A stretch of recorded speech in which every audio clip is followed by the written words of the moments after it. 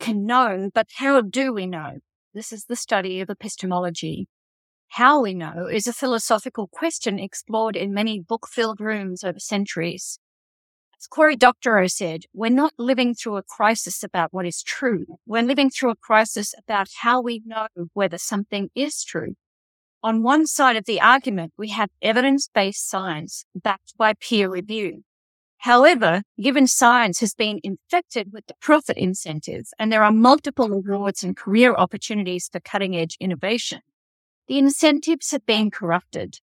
Peer review might be a collection of your work buddies who will all profit from the new science. Do we trust the peer review panel? Do we trust the data that they are drawing upon? What have they left out willfully? What have they obfuscated? Conversely, we have people who are so skeptical of all evidence-based science that they throw it out entirely and ask us to trust our intuition. Intuition is informed by our experiences, our culture, beliefs, and upbringing. Intuition, therefore, is an expression of what we know and believe prior to the news being introduced. This is bias, and it is a virus we all have. Between evidence-based science and intuition, we all have the ephemeral, weightless, immeasurable elements that defy evidence-based science. Is a photon a wave or a particle? Well, it depends on who is looking. Indigenous cultures have a way of knowing through direct experience, carrying a body of knowledge transmitted over time, cultivated through a deep connection with the law of the land. Hello, this is Christine McDougall, and this is Sunday Syntropy for November 5th, 2023. The topic for today, knowledge in the age of deception, building immunity. Thank you for listening. Layers upon layers of complexity are added to the question, how do we know? Because people from different worldviews will interpret the same piece of content differently. Who is right? Or do most of us hold a partial truth? And if this is so, what do we do with our rigid fixed position? How do we consider the contradictions in perspectives from different worldviews? Are we open to understanding them? Do we have the willingness to step into another worldview so that we can understand each other? This does not imply agreement. Indeed, it is one of the most challenging tasks to be able to hold your center as we explore the center and ground of another worldview, mainly when we're up against the most powerful weaponized propaganda machines ever created. Those nasty algorithms are incentivized to do one thing exceptionally well, snare us in its trap. I have learned the hard way that most people will not accept other facts when they are presenting their own facts. From one worldview does not equal fact from another. You cannot fight fact with fact. To even attempt to do so is a fool's game. Most of us want to trust the facts, but who gets to decide what are the facts?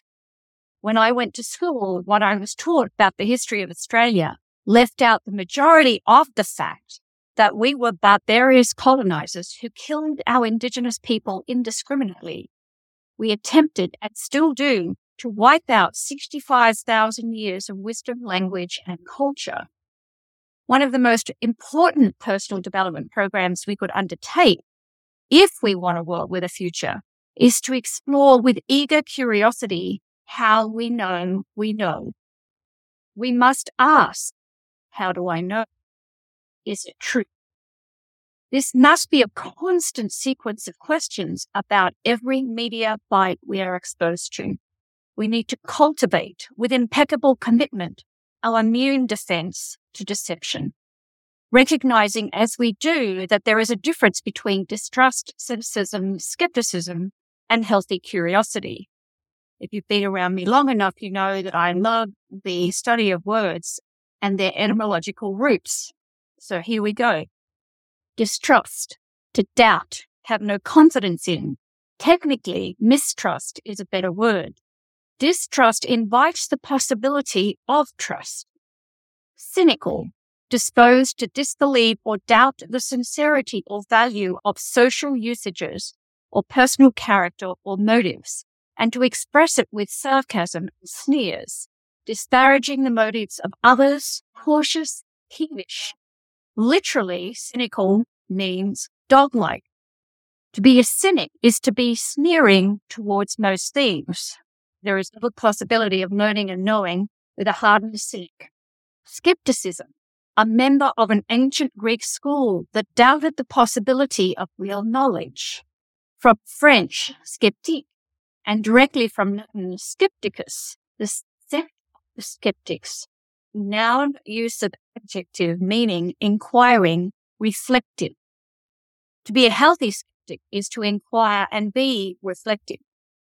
Curiosity, inquiring to know, from cura, C-U-R-A, to care.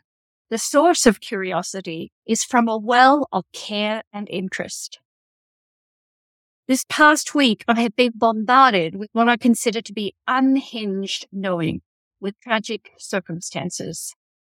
Unless we are genuinely willing to challenge our knowing, the stories we hold as true, the sources of our knowing, and hold the real possibility that our knowing is not true, even if there is a partial truth, then we demonstrate the fixed and rigid mindset that is an immovable block. Fundamentalism, birthed by Protestant Christians in America in the early 1920s, expressed the view that the Bible as the Word of God should be understood as it was written. The virgin birth, the resurrection, everything true. The inability to challenge our sacred beliefs is an expression of fundamentalism. The costume and text differ.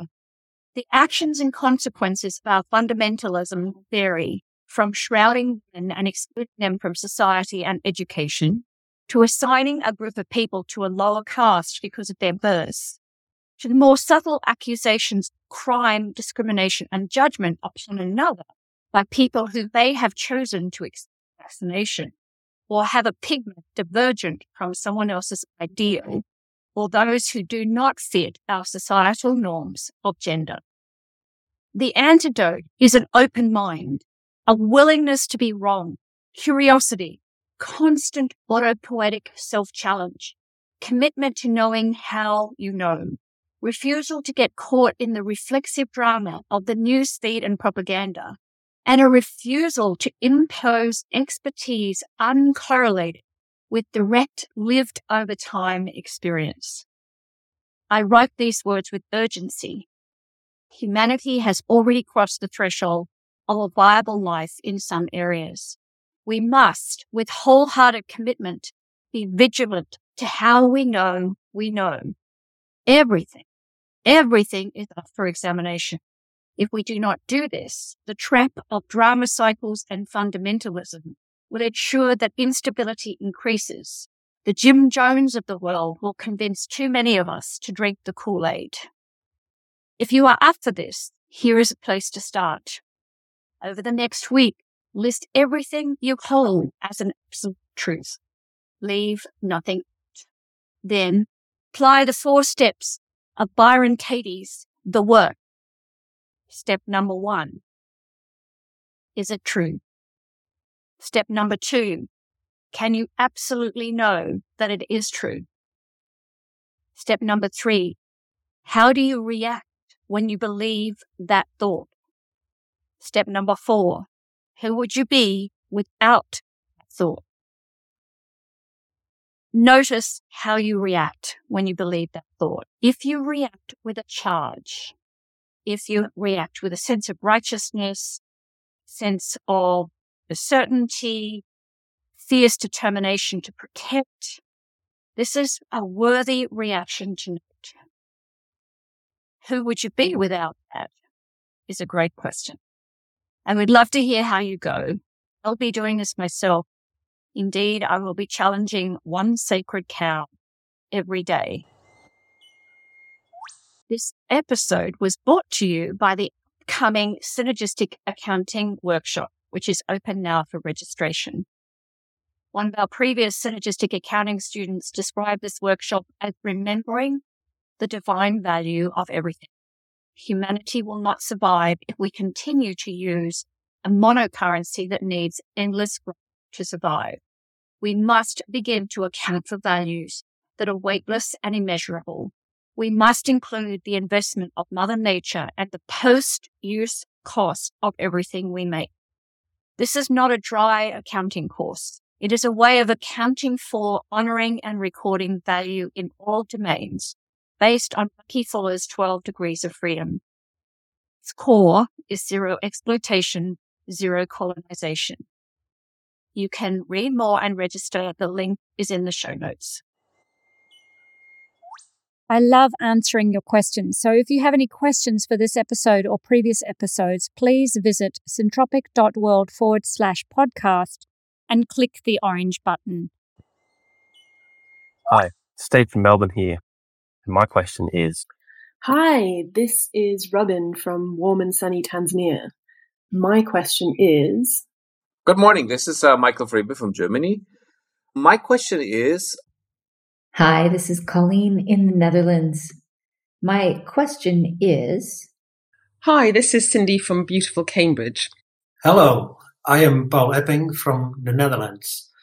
And my question for the podcast... Bonjour, my name is Dorothy from Brussels, Belgium. Hi, my name is Ivan from Cali, Colombia, but I'm living in Bali right now. So my question is... Hi, I'm Rochelle Armstrong from Northeast Victoria, Australia. My question is... Hiya, this is Lorraine in Montreal, Canada, and my question is... And that completes my question. And that completes my question.